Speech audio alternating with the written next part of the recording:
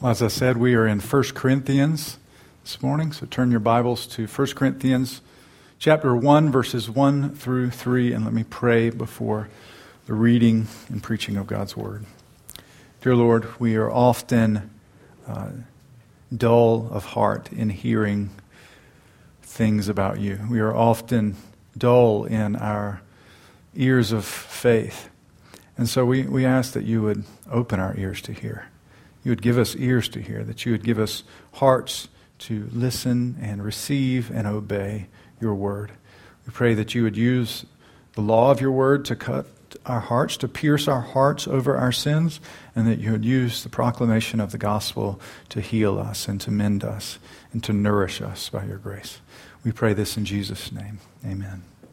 The presidential campaign season is well underway. Did you know that? It's well underway, and both of the political parties have their nominees. It will be Hillary Clinton versus Donald Trump. And there will be a few third and fourth and fifth party candidates as well.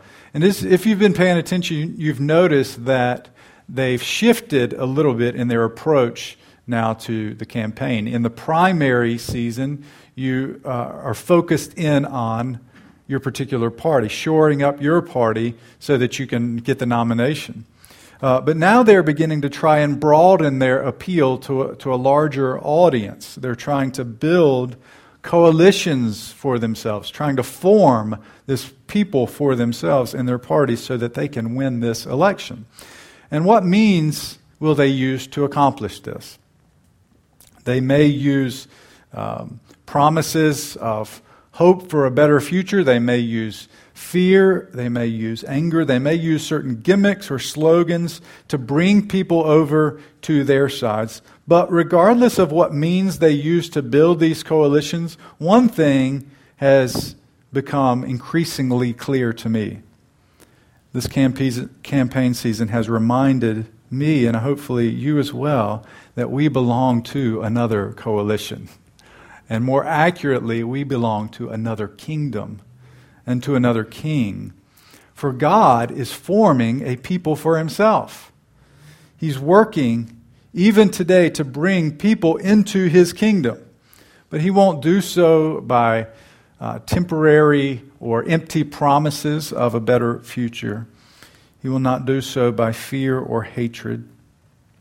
He will not do so by giving hope for a better here and now. Rather, God is forming his people by the proclamation of the gospel, by the proclamation of his word and the proclamation of Christ who is crucified for sinners.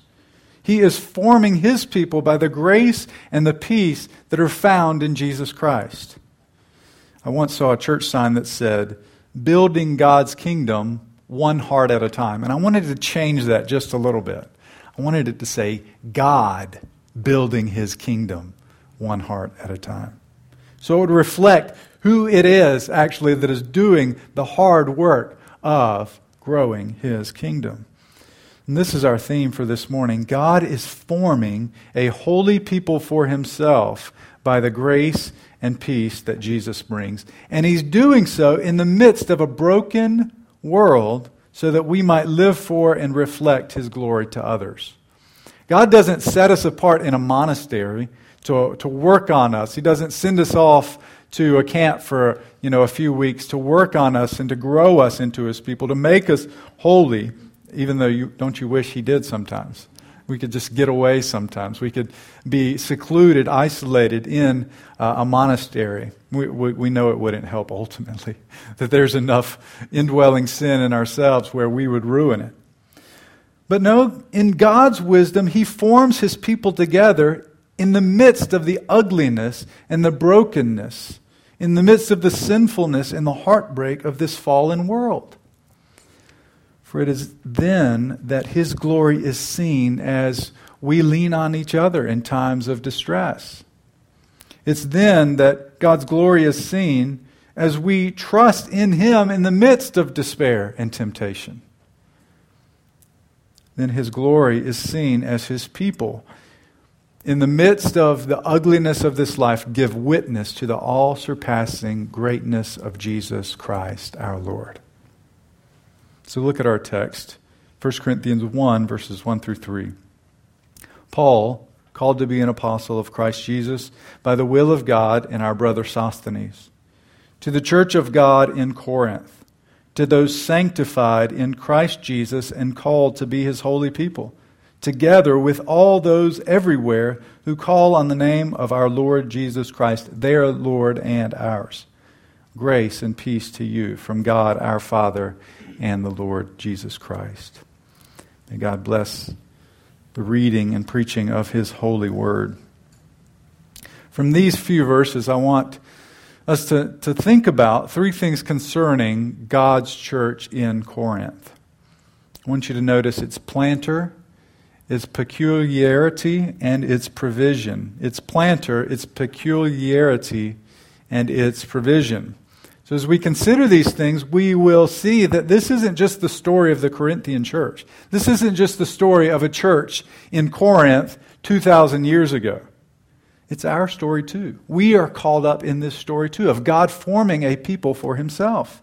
God is forming us as his holy people, together with his holy people all throughout the world, and everyone who calls on the name of the Lord Jesus Christ. So first consider the planter of this church in Corinth. Paul says in verse 1 that he is called to be an apostle of Christ Jesus by the will of God, and Sosthenes was there with him, a dear brother of his and of the Corinthians. There will be some difficult and important things Paul will be saying in this letter. They might be tempted, the Corinthians might be tempted to dismiss him or ignore him or to ignore his instructions. They will be hard for them to hear some of these things. So Paul opens this letter in the ordinary way of his time, but with a twist. He doesn't just introduce himself, he announces that he is an apostle. He is called to be an apostle, one who is sent out and given a certain authority from God. He is a spokesman of God, not just giving his own opinion on things. And so they should listen up. They should hear the words that he is saying, not simply as his words, but the words of God. And he wasn't just a self-appointed leader. He didn't choose this. Rather, it was chosen for him. And Paul was chosen for it. Paul was called as an apostle of Christ Jesus by God's will and not by his own. Remember, if Paul had been left to his own will, he'd have been going door to door still, dragging Christians off by their collars, off to prison and to their deaths. But that all changed when Paul met Jesus on the road to Damascus. The risen Christ appeared to him. You can read about that in Acts chapter 9. Even as he was on his way to persecute more Christians, Jesus met him and he was changed. And the Lord announced to Ananias, the man who would meet and baptize Paul, "This man is my chosen instrument to proclaim my name to the Gentiles and their kings and to the people of Israel. I will show him how much he must suffer for my name." And after a time, the church in Antioch was worshiping the Lord and fasting when the Holy Spirit spoke. And he said, "Set apart for me Barnabas and Saul for the work to which I have called them." So on their journeys, they went to Cyprus and Pisidian Antioch, Iconium, Lystra. They were traveling all around, and Derbe, preaching the gospel as they went. And then Paul went to Philippi and Thessalonica and Berea and Athens before finally coming to this city called Corinth. There he met Aquila and Priscilla, and he preached to the Jews until they got angry and started roughing him up. So Paul said, "Forget it then, I'll just preach to the Gentiles. I'll devote myself to preaching to the Gentiles from now on." But even though there was opposition, there was fruit too. We read about Crispus. What a great name that is, right? We read about Crispus, the leader of the synagogue there in Corinth, and he and his family, his whole household, believed in the Lord at the preaching of the gospel. And many of the Corinthians, we read, who heard Paul, believed and were baptized. But even in the midst of the fruit, Paul must have still experienced some frustration and some fear. He must have been worn down, because there was one night when the Lord spoke to Paul in a vision. in Acts chapter 18, verses 9 and 10. The Lord speaks to Paul in a vision, and he says, "Do not be afraid. Keep on speaking and do not be silent. For I am with you, and no one is going to attack and harm you, because I have many people in this city." I have a wonderful memory of about a year ago after we had moved into our home in Wake Forest. The grass had gotten long, and you probably know that same dread that I feel sometimes. You know at the end of the day you're going to get home and you're going to have to mow the grass. And it's going to be hot. And it's going to be hard work. And so I was having that fear. I was thinking those things through as I was pulling into the neighborhood. If you've been to my house, you come down to the stop sign, you stop, come to a complete stop, and then you go past that, and my house is down on the right. As I came down to my house, I saw half of the lawn had already been mowed. My precious son had already been working as I got home, and this sense of relief came over me. I don't have that much work to do. There's still work to do left. I still have to weed eat and blow the yard. There's still some left to be mowed, and yet he's already been at work. He's already been working, and I don't have as much to do myself. And when God spoke to Paul, I think it was as if he was saying, "Paul, don't fear. Keep preaching. Because I'll let you in on a little secret. I've already been here. I've already been working. I've already been working in the hearts of men and women and children, and I have many people in this city." Paul is the apostle of Jesus Christ, but he's not the planter of the church in Corinth. God is the planter. For it was God who was at work before Paul even got there. And as Paul preached the gospel, it was God who was at work underneath and in and all around the preaching of the gospel. And brothers and sisters, I am not the planter of Christ Church Rolesville. And Daniel wasn't the planter of Christ Church Rolesville. And none of you were the planters of Christ Church Rolesville. God is the planter of Christ Church Rolesville. Before an idea even came up among the elders at Christ Covenant Church in Raleigh, the church who planted us, before you had the desire to be a part of this, before any of that, God had been at work in Rolesville for a long time. Before we rented this space and started meeting here, God had been working. Now we have work to do. We must keep preaching the gospel. We must keep loving people, loving our neighbors, and showing hospitality to those around us. There is still work to be done. But knowing that God is working and has been working and will work, well, this gives us great encouragement. This gives us great hope and strength.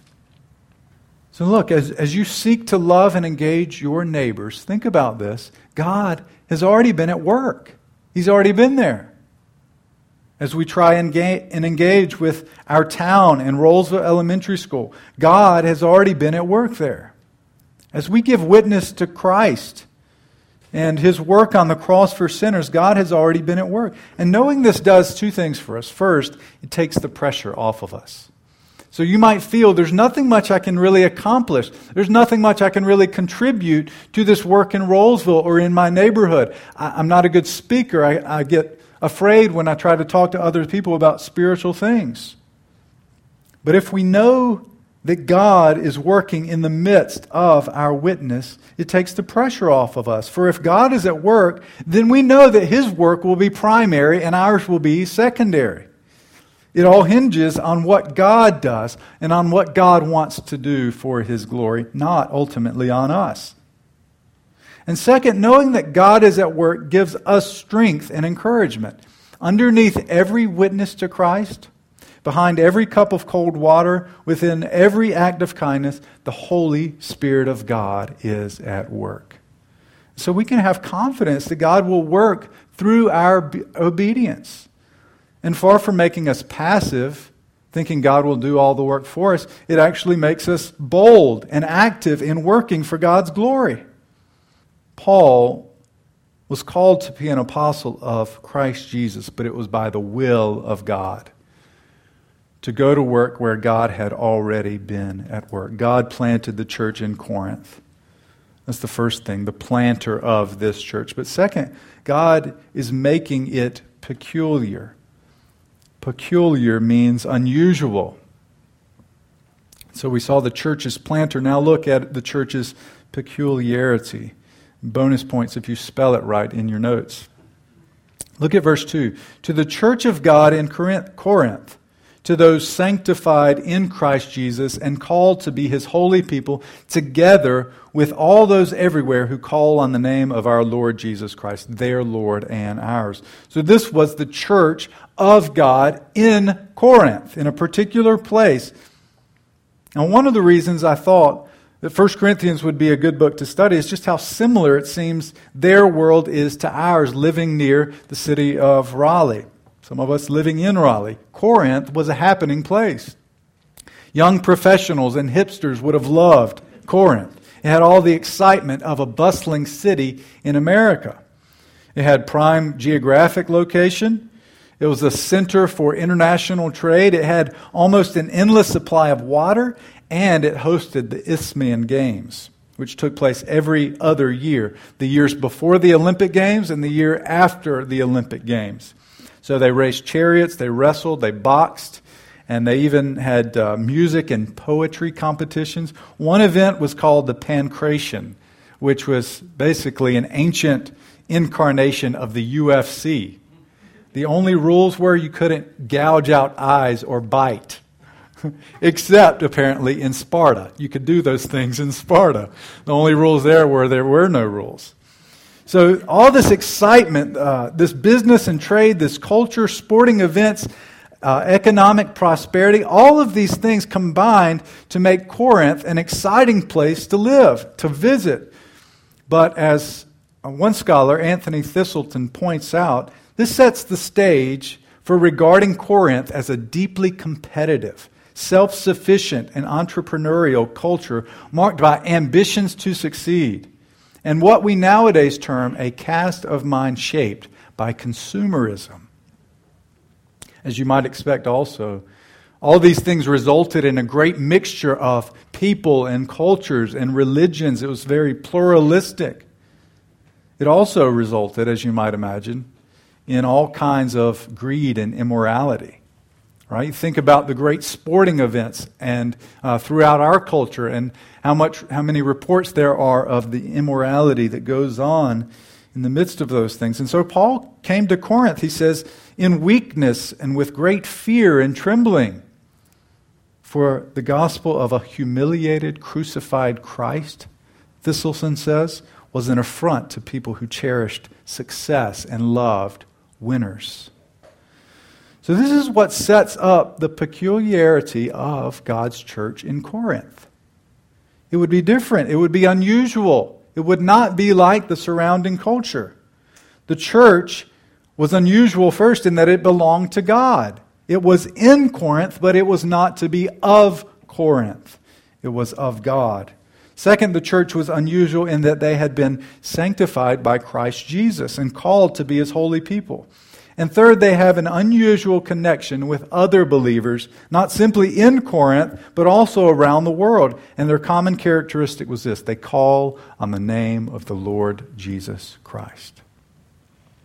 These expressions Paul uses bring out the idea that the church in Corinth has been set apart from the culture in Corinth. They've been set apart from the culture around them as God's special possession and for His service. And isn't this the idea we see throughout Scripture? From the very beginning, God sets His people apart from the world. He calls them out and separates them as His holy people. And Paul applies this terminology, God's holy people, to Gentile believers in Christ. They are sanctified. They are His. They are holy. They are His holy people.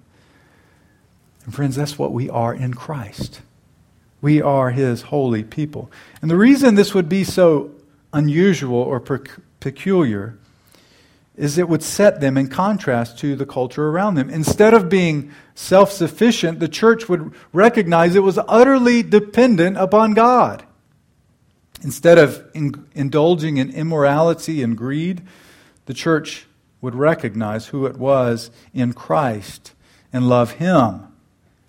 Instead of falling prey to individualism, the church would recognize its spiritual connection to all other believers throughout the world.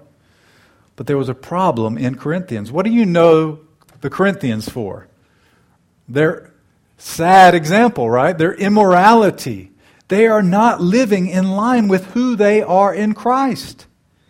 See, what Paul is doing in this introduction is laying out some of the themes that will become more pronounced as we get into the letter. And this theme occupies much of the letter. How will God's church live for His glory in the midst of an ungodly society? That's the question I think Paul has in mind with Corinthians. And that's the question for us as well. How will we as God's church live for God's glory in such a swampy society? Perhaps what's most amazing about Paul's words to the Corinthians is what we read in the rest of the letter. You know all about it.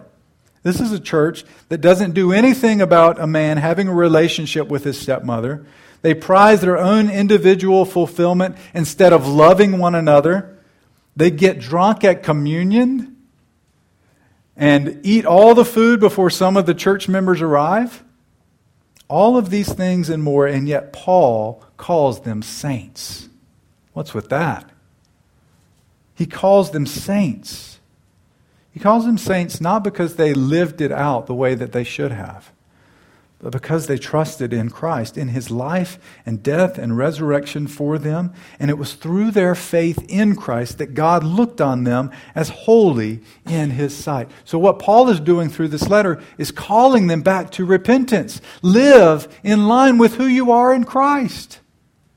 Paul goes on to say a lot of things throughout this letter in regards to repentance, but it all starts here with this greeting and this reminder of who they are in Jesus Christ. And so if we are going to live as God's church for God's glory in the midst of this godless culture, we need to have it firmly fixed in our minds who we are and whose we are. We need to know who we are in Christ. So who are we? In Christ we have been made holy, justified before God, righteous in His sight. In Christ we have been gathered not simply as individuals into a kingdom, we've been gathered into a family. We have become the sons and daughters of God Himself, adopted into His family. Paul says, don't you understand who you are in Christ? Pastor John MacArthur tells the story of a time he went to jail as a kid. He went to Sears and he was feeling rebellious, I guess, and he found the only thing that wasn't really supervised were the cigars and the cigar lighters. And so he went to steal some packs of cigars and cigar lighters. And it sounds cliche, but his father, who was a pastor, was out playing golf with his deacons when he got the word. And he thought it must have been some sort of mix-up, but no, he really tried to steal those cigars. And MacArthur says the question that he kept getting after this event was, don't you know who you are? Don't you know who your father is? How could you have done something like this? Don't you know who you are? And when we consider who our Father is and who we are in Christ, and what we have gained by being brought into His family, how could we ever think of living in a way that dishonors Him?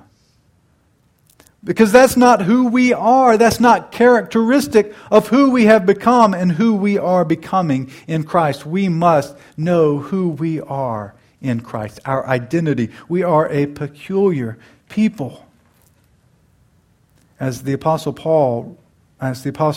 Peter reminds us, you are a chosen people, a royal priesthood, a holy nation, God's special possession, that you may declare the praises of Him who called you out of darkness into His wonderful light. And so we must walk in line with who we are. We must bring our thoughts, words, and actions in line with our identity. So consider for your own self right now. Consider this.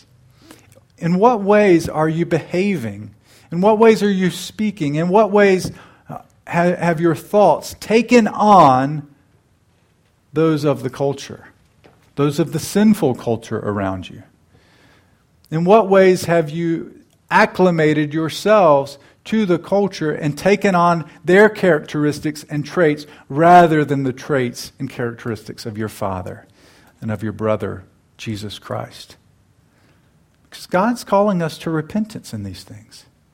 He's calling us to live in line with who we are in Christ, to live in line with our holiness, our justification, to walk and to live for His glory rather than for our own pleasure or desires.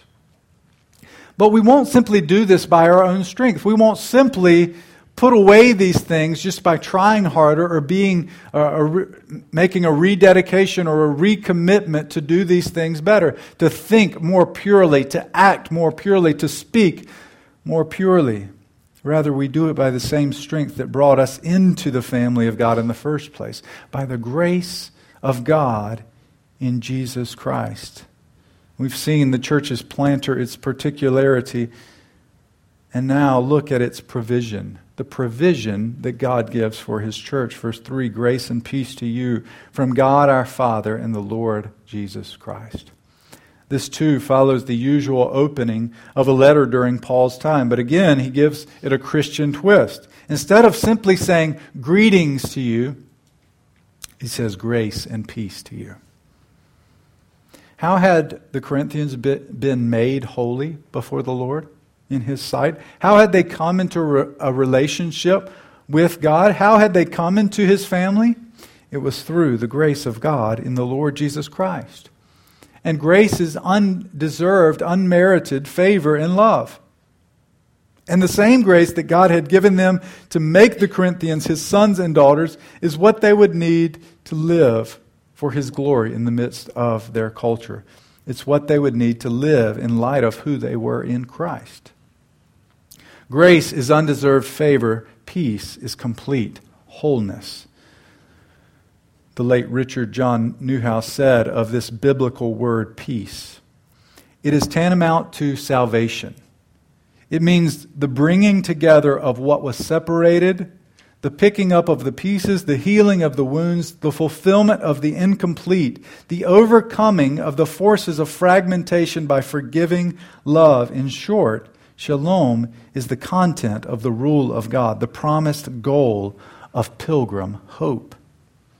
And this kind of peace comes only when one has peace with God, which has been purchased by the blood of Christ. So you know the concept of having a personal relationship with God. Often someone might use this phrase to say that they're saying that they have come to a saving relationship with Him. But if you think about it, it's true that every single person in the world is in a personal relationship with God.